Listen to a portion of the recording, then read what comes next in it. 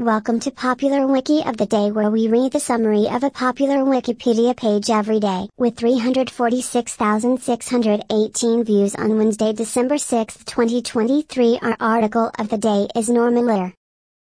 Norman Milton Lear, July 27, 1922, December 5, 2023, was an American screenwriter and producer who produced, wrote, created or developed over 100 shows.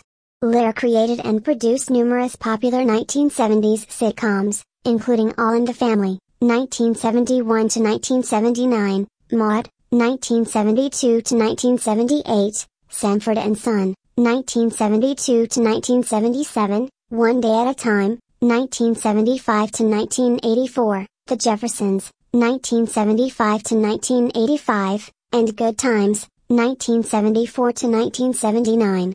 His shows introduced political and social themes to the sitcom. Lear received many awards, including 6 Primetime Emmy Awards, 2 Peabody Awards, the National Medal of Arts in 1999, the Kennedy Center Honors in 2017, and the Golden Globe Carol Burnett Award in 2021.